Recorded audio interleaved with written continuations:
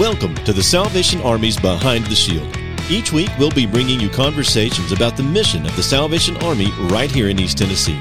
For more information about the show and the work the Salvation Army is doing here in Knoxville, Tennessee, visit salvationarmysoundcast.org/BTS, or you can visit salvationarmyknoxville.org. And welcome back to another episode of the Salvation Army's Behind the Shield. My name is Ron Day. I'm your host, and our co-host is elusive today. Beans is not here, but we do have around the table, starting at my left, we have Major Cam Henderson. Sir, thank you very much for being with us. Glad to be here. It's been a little bit since I've been able to... You know it has, and I've missed you, sir. Oh. And we also have Lieutenant Andrew Lewis, who is the Corps officer with the Blount County or Maryville Corps that we have there. It was rocking and rolling over there in Blount County, where I happen to live, like that. And our guest of honor for this episode is none other than the incomparable, the one and only, David Wells, who also served... How do you respond to that? Welcome. Yeah, that's right. You also serve as a county commissioner in Blount County, and newly elected, kind of. I guess that's newly. What was it? Almost a year, I guess now, right? Getting close to a year. Yeah. Yep. So well, thank you for your service there. And we're going to just, I really just like to jump in and have you tell us a little bit about yourself. So far, we got your name and that you're county commissioner. But please feel free. You can share as much or as little as you like. How far back are we going? Well, we can we can go back to birth if you want. Well, this is only a 45-minute show. I was going to say, it might take a whole segment here and bore everybody to death with that. No, thank you for that. I appreciate it. We got to know each other. Ron and I did back in what we say radio days. Yeah. When I was almost 15-year general manager of a group of radio stations here, and Christian radio stations here in the Knoxville area, including Joy 620, which you do this broadcast with. I do presently, believe. Yes, and Talk Radio 760 that's there, and then we. Also had, at the time, Love 89, Life 88.3, which are now K-Love and Air 1. Yep. So it was a lot of fun that we got to spend some good time together.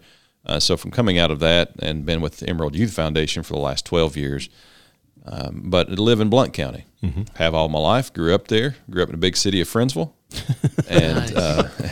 and went to school there in Blount County, and then the University of Tennessee after that with a degree in marketing, and spent a few years trying to figure out what I was going to grow up and do. A couple of years, and then my wife and I got married. She became a kindergarten teacher, which she still does, and she's done that for 27 plus years at the same school in Blount County. And then I jumped over into radio and stayed there. As I already said, what that career path was like. So I've enjoyed the trek around the world, but the thing that's been constant for me has been living in Blount County.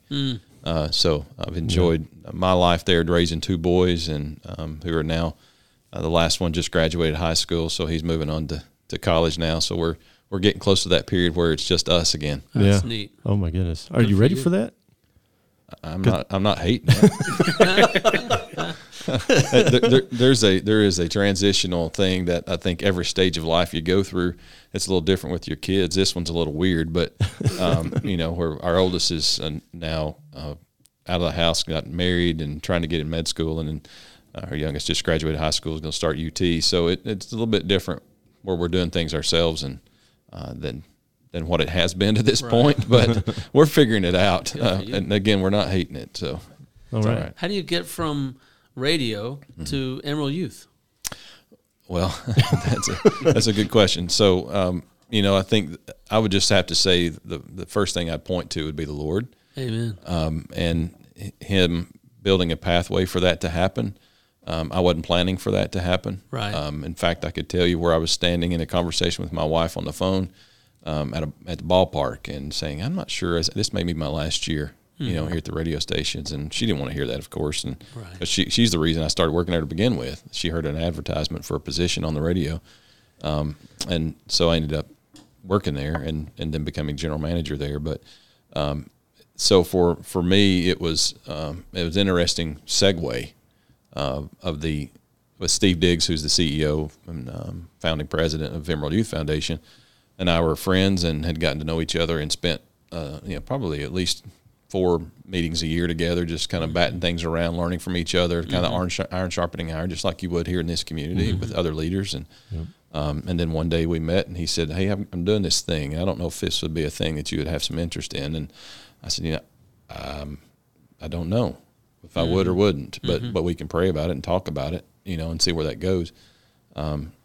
Little did I know that I was getting ready to have a conversation about a couple of the stations were up for sale, and not up for sale, but were being pursued to purchase. I should put it that way.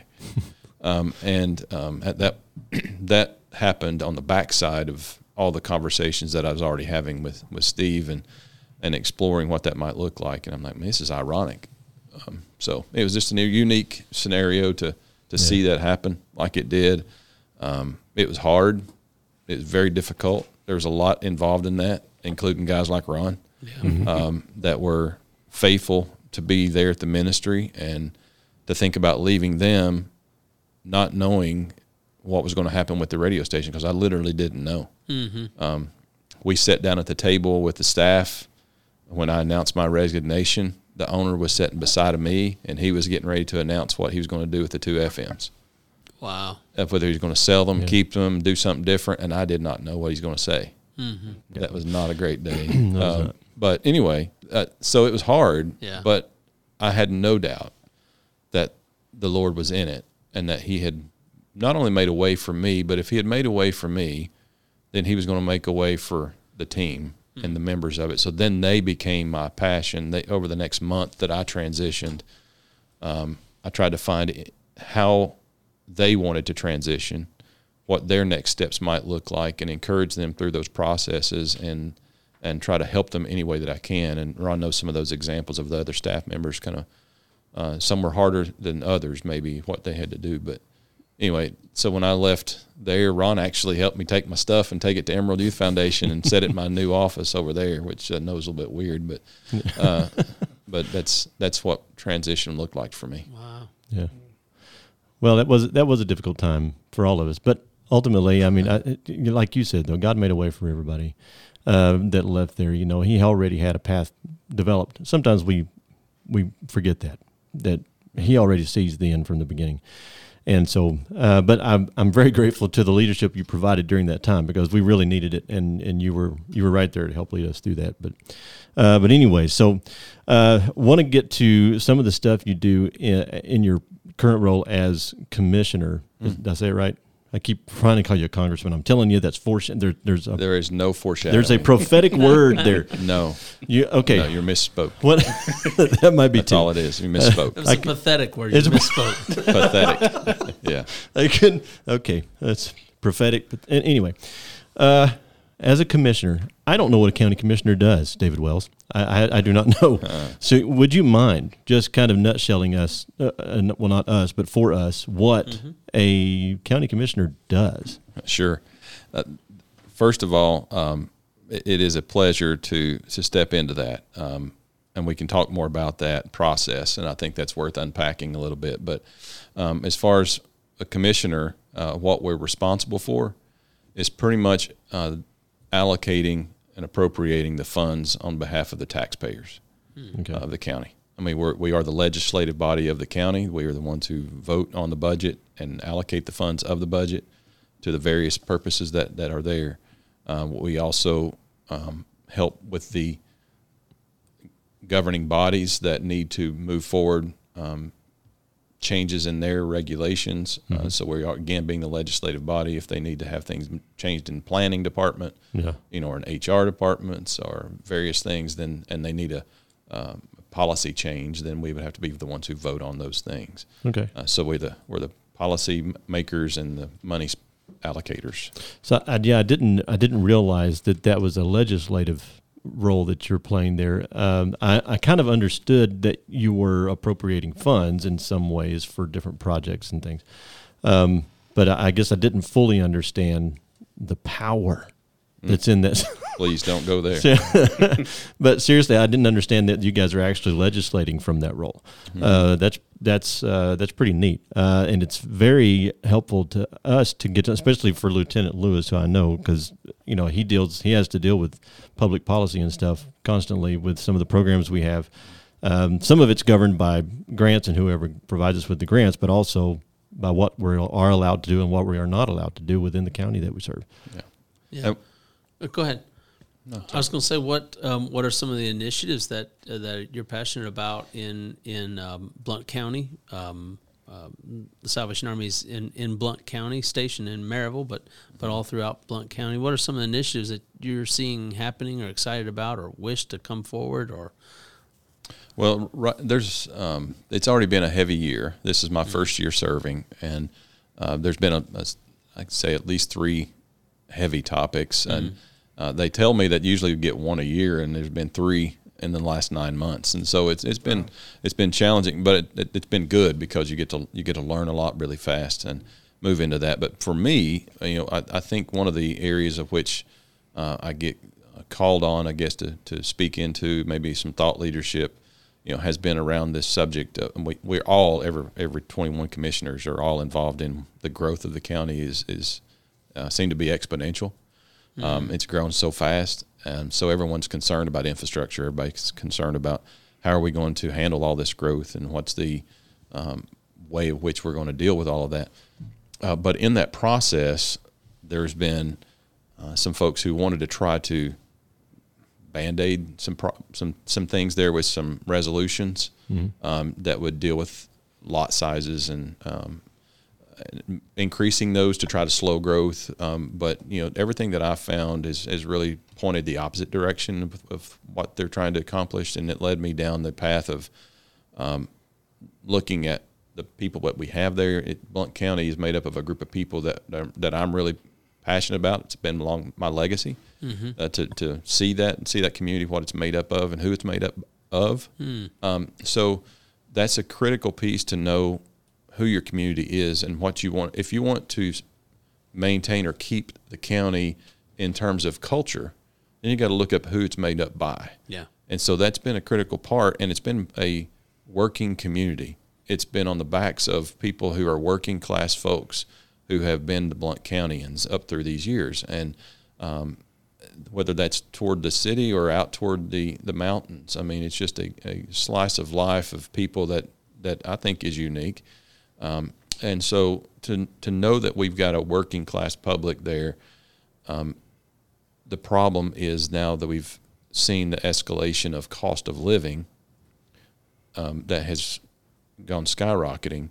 The people who live there are quickly becoming people who can't afford to live there. And so we have a housing crisis, we have a housing issue, and the very people that we want to have in the county can no longer afford to be there. It's just like you take an entire, we look at a neighborhood here in Knoxville, and gentrification occurs where somebody comes in and buys up a block of houses and upgrades those houses, and all of a sudden the people who live in that neighborhood can no longer afford to live there anymore. And it happens neighborhood to neighborhood. Well, we see it happening not only in the entire county, in Blount County, it's now happening to the entire state of Tennessee. Right. So this whole idea of gentrifying an entire state, but then boiling it down to my county, which is the area which I get to serve, is extremely challenging. Some people want to talk about affordable housing. That terminology, is very difficult to use because it has so many different connotations and definitions. Yep. So I don't deal with it in those terms. I deal with it, more attainable housing, because it's not about a complex. It's not about apartments. It's not about this or that. Right. But I had an opportunity growing up to, as I got married and started my family, to have a home, have a small home, and start there. But the opportunities to do that are getting less and less and much more expensive, to where you have to have a pretty good job in order just to get a standard home in the county. So that has become a passion of mine to try to work through. So I'm working diligently and have some resolutions that I've put forward that deal with cluster developments in our communities. They weren't very well defined, therefore they weren't a very good opportunity, and they were getting abused and misused. So much so that people wanted to stop using them, whereas they are a viable tool. It's just a matter of, it's like a hammer. You can use a hammer right or you can use it wrong. And our tool was wrongly used. And so I've developed with the planning committee, I'm on the planning commission as well. So I'm with that planning commission, we've developed together a program that is a viable program that uses cluster developments properly. So again, it all goes back to this housing piece to try to figure out, how do we do housing? How do we do this in the right way? None of it's going to be cheap. We can't make it that way. The market demands what sets the rate, but we can do our best to build the best community we can and afford the best we can. Yeah. All right. Well, thank you for that. We're going to talk more about that, and especially when it comes to housing, and how maybe the Salvation Army can maybe partner on some of that. But we're going to do that in a little bit. Right now, we're going to go to a break. We'll be back with our weekly devotional, and after that, we'll be back with more from Commissioner David Wells. He's going to leave. Please don't go anywhere. We'll be right back.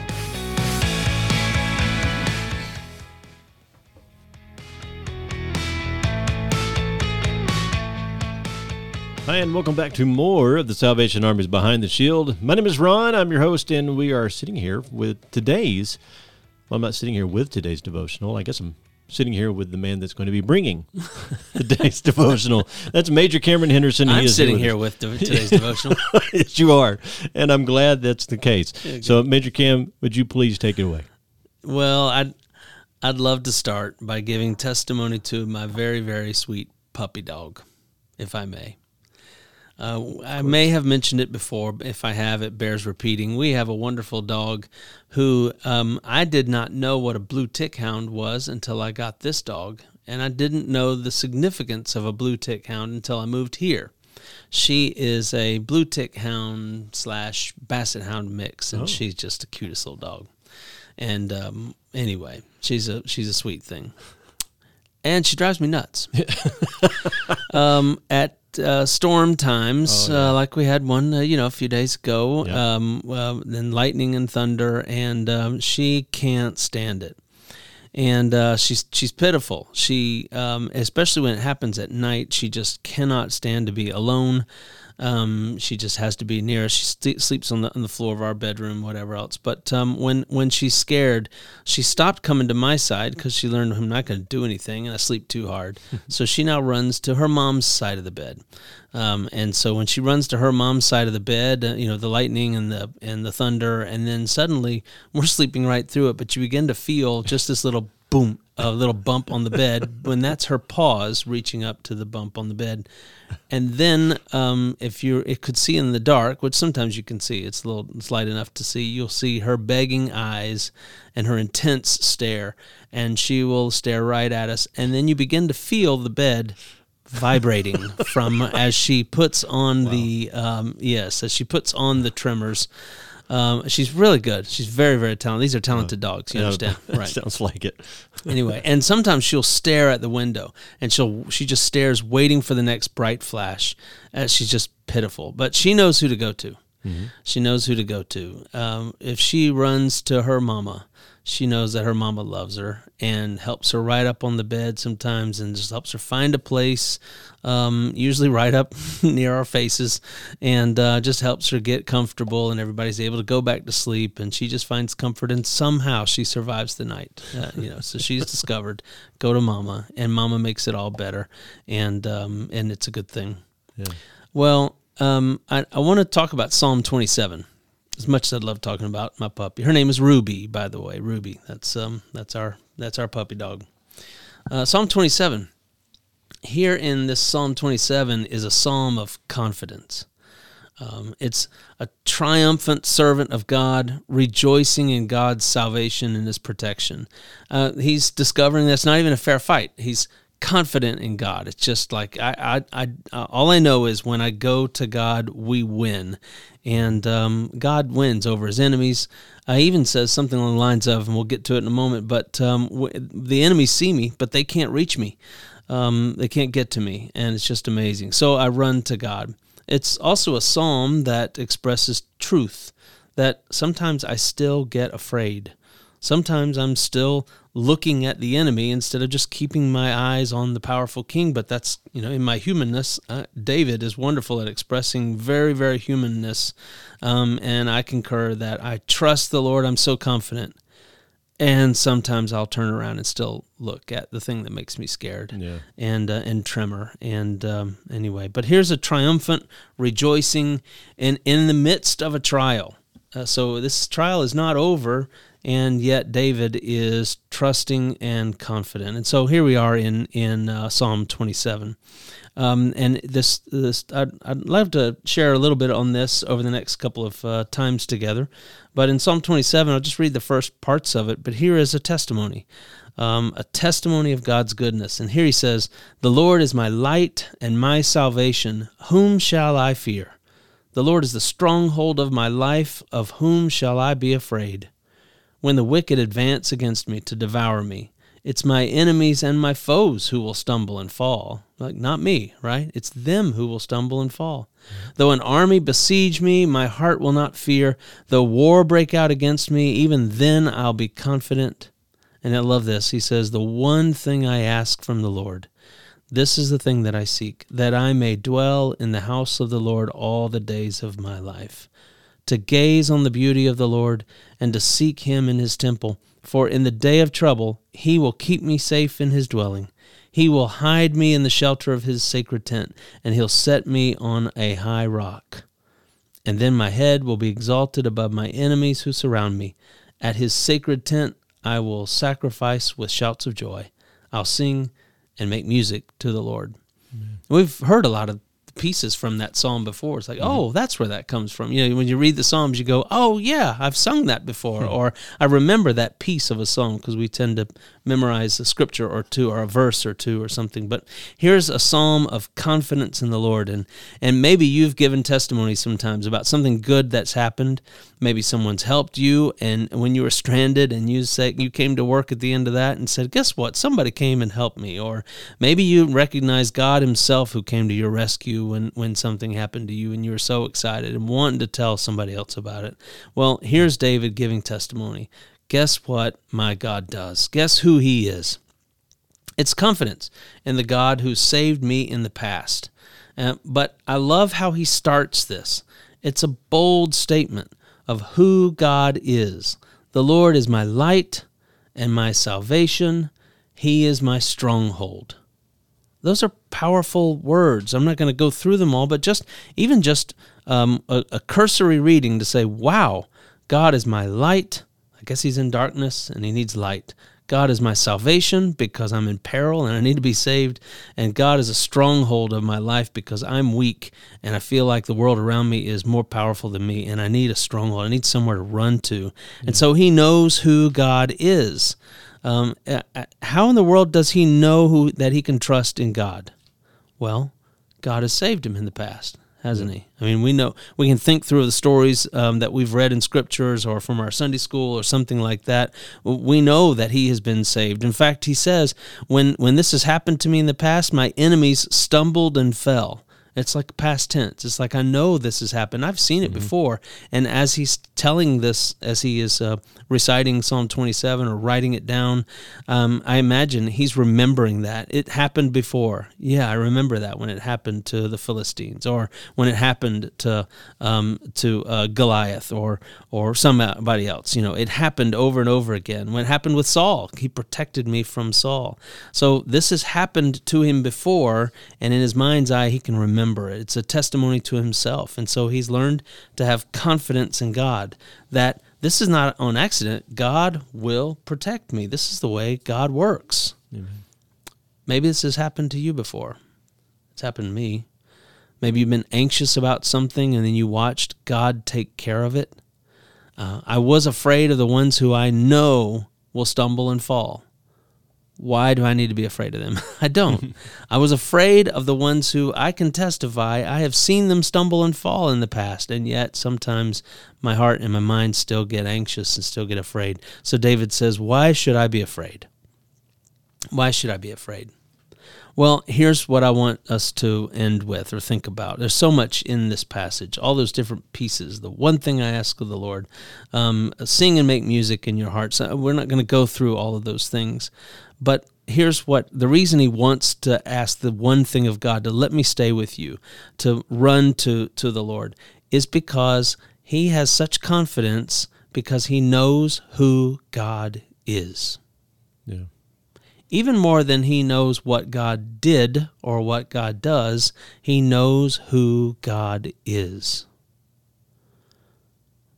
Are you certain of who God is? Who is God? He can save me. He can give me light when I need help. He can be my stronghold when I need it. And maybe some of us right now are in a situation where we say, I need light. I'm wrestling. I don't know what to do. Or I'm in darkness and I'm lost. I'm confused. Or I'm being attacked and I need salvation. Or, you know what? The truth is, I'm stuck in my sin and I need to be forgiven. God is my salvation. God is my light. God is my stronghold. So I'll invite you to consider that today as you're driving, or maybe you're exercising and listening to this show, and whatever you're in the midst of doing. In the midst of that, consider, who is God? And what difference does that make to the thing I'm facing right now? Maybe I'm anxious. Maybe I'm worried. Maybe I'm rejoicing. And I want to declare, this is who God is. I praise him. God bless you today. We'll talk some more about this in a future episode. Take care. God bless you. We'll be right back. And we're back with more. The Salvation Army's Behind the Shield. Again, my name is Ron. I'm your host. And we are hanging out with some pretty cool people, actually. Well, you know, Lieutenant Lewis, you're a pretty cool guy, right? I like to think I am. He likes to think he is. And we have Blount County Commissioner David Wells with us as well. Thank you again for rejoining us here for this next segment. We've got 7 segments, just so you know. I'm kidding. This is so thank you. He's on his way out. So, well, thank you again for letting us get to know you a little bit during that first segment. It was I've known you for a long time, but these guys and our audience have not, and so we're grateful for the opportunity to get to know you a little bit, where you come from, where your heart is, and obviously your heart is led by Christ into public service, and that's my hats off to you. If I had been registered in your district, I would have voted for you. We just talked about that off. I appreciate that, I think. I would have. Anyway, okay, so Lieutenant Lewis, you actually asked a question off air regarding the affordable housing workshop. And let's pretend for a moment, that I don't know what that is. And that, so if you and Commissioner David Wells would kind of talk about that a little bit and what that is and how the Salvation Army is involved in that. Yeah, so the United Way of Blount County, they put together an invitation to pretty much anybody that was concerned. And so that came up with some partnering agencies, nonprofits that they work with, private citizens, but also different government officials, city employees, county employees, from the whole spectrum of Blount County. And what we are trying to do is trying to come up with some great solutions, maybe education or resources that we can use to help address ALICE families that are in our community, which ALICE families are families who are above the poverty guideline but below a living wage. Because we all know that, the cost of living has gone up and expenses has gone up, and a lot of the incomes have pretty much stayed the same or even decreased. And so we're just trying to see what we can do as a collaboration along with the government to try to come up with a solution for our fellow neighbors that are there. Yeah. Okay. And there's a workshop that's happening now. This episode is going to be released after this workshop takes place. But on the day that we're recording this, the workshop is tomorrow. Yeah. And you're going to be at that, right? Yeah, I will. Okay. Yes, I will be there. It happens at least once a quarter, and it's a great invitation for people to get involved with something that's very, very crucial to a lot of our neighbors. Okay. Mr. Wells, what is the what's the level? Feels weird calling you that. What is the level of importance for nonprofits such as the Salvation Army to be involved in things like this and programs like this? Is there, from your seat, do you see that as being an extremely vital part of the solution? Well, I definitely would say yes to that. I mean, it's like any type of leadership, whether it's community leadership or organizational leadership. Mm-hmm. No one can do anything like that by themselves. Right. So you need to bring people around the table who, first of all, care and care about people. That it's not about something that scratches your itch, or solves your problem. But if you're there to serve, which is the only reason I got involved in politics, it's hard to even say the word, but but is to be able to serve the community that I love and want to do what can be done. So yes, Salvation Army plays a very vital role there. The brand awareness mm-hmm. that people have with the Salvation Army and its history and its consistency, is second to none. So, I mean, to think that the resources that can be brought together, not only programmatic resources, financial resources, but community connectivity. Mm-hmm. I think there's a good hub there that Salvation Army can provide that is helpful to do that for the county and for the people that are there. Because again, what you're talking about, that group of people that are going to be getting together, there are some folks who are rather passionate about this subject, but it's very difficult to actually put rubber to the road, to actually address the problem that we are finding ourselves in. Yeah. We want to do something really badly because we see the issue in front of us that you basically have no control over. Mm-hmm. You can't control the market demand. Sure. That drives up housing cost. Yep. It's like when you buy a bunch of hotel rooms, the cost of those hotel rooms are getting ready to go up because there's fewer and fewer available that day. Yeah. Well, that's the same thing that happens in the market. As housing becomes less and less and less available, the pricing goes up. Yeah. And it very rarely ever comes back down. Yeah. And so that's the problem. It's not like it ebbs and flows like a hotel room would, but in this case, once you set that floor price, it very well pretty much stays there and grows even from there. Mm-hmm. And so we got so many people moving from out of town, moving to the area, moving from many, many states away. Yeah. You got a lot of things that are driving demand and things in the community. So, yes, to answer your question, yes, Salvation Army plays a big role. Well, thank you. Go ahead. Well, I was also going to say I had the privilege to listen to, in my previous appointment, another planning commission at a Rotary Club, and they talked about, this isn't just an isolated situation. For 40 years ago, the population increases as well as the market for building houses, that has all decreased, or the population has increased, but the infrastructure is going up for building houses. That number has decreased rapidly, and as we see the effects of that, for me, it's slightly comforting that, it's not just Blount County that's encompassing this, or just even the state of Tennessee, but also the nation itself. So America, we got a great country here, so hopefully we got some good minds to get some great resources together. I don't want to throw shade on that, but it doesn't comfort me at all to see, in all truthfulness, looking at the state of Tennessee and seeing what's happening in an entire state, not just our county. I'm glad we have people that are trying to solve the problem, yes, right, and I know that's what you meant. Yeah. The more heads we put around it, surely we can come up with something. Mm-hmm. But there's very little momentum with it because there's not a lot that you can control. Yeah. It's programmatically what's going to happen. When you gentrify a neighborhood or gentrify a county, or when you're basically pricing people out of the market, where are they going to go? It's like, I'm there, I have a home there, and I'm thankful that I have it and got it when I got it, but I've got two boys that are pretty much leaving the house, and, where are they going to live? They cannot afford to live in the very county that I live in. So where are they going to go? I don't want them to leave.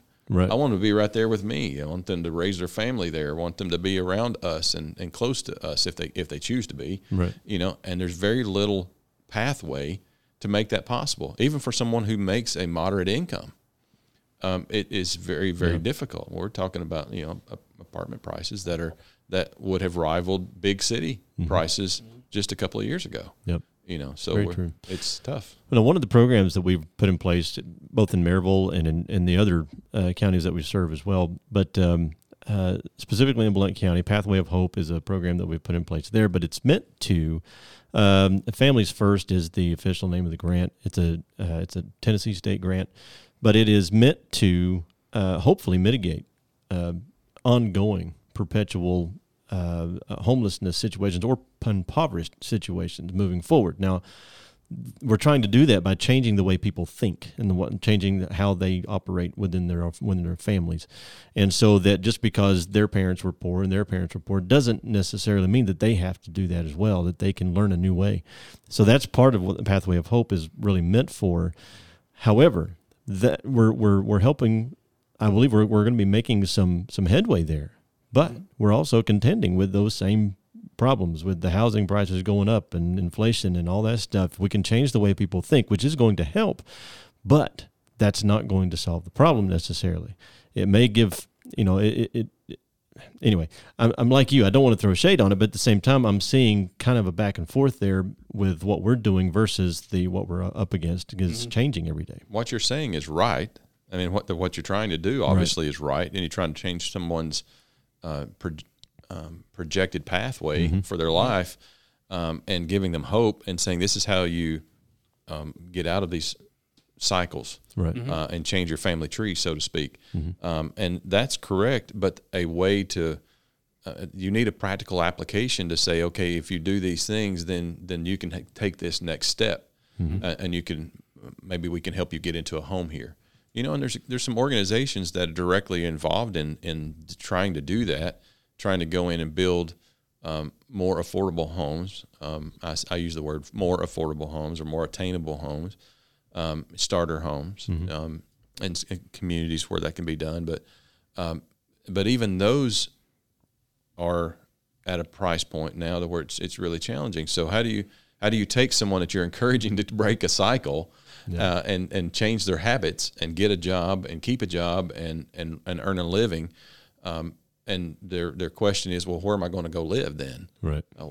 Where can I stay? And unless you've got a place that I can afford to be in, I mean, you might say, show me a house that I can live in for $1,000 a month, which is a big number to some people. I got nothing. Right. I got nothing. I mean, there's not an apartment that's $1,000. I mean, a one bedroom apartment is $1,500 plus. So there's the options have really gotten challenging. So the reality is, how do you do this? I mean, what are we going to live in hostels? I mean, what are we going to do here? I mean, you're going to have a bunkhouse for everybody to live in? I mean, that's not practical, right? So that's not encouraging to those folks who are trying to get out of circumstances. How do I have a chance to raise my family, do this? So we do have a big challenge to try to find that thing. And maybe the economy starts to settle and set in somewhere where then you can quit moving the needle, or quit moving the target, I should say. Right.